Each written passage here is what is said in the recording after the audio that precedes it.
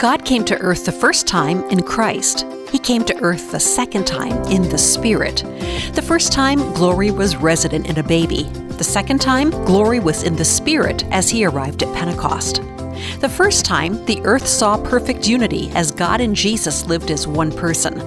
The second time, earth saw unity as God took up residence in each of his followers as they allowed him to live through them in dazzling color. So is the Spirit living large in you? That's our topic. Stay with me. I'm Christine Wyrtzen. This is Daughters of Promise. If you're a believer, then the indwelling of the Spirit inside of you is meant to be a takeover, but not of the hostile kind. Though the Spirit moves in with all the essence and attributes of God, the visibility of us being one with God is bold or faint, depending on whether I allow him to have all of me. Jesus was completely one with his Father, and that is what I love and admire about him.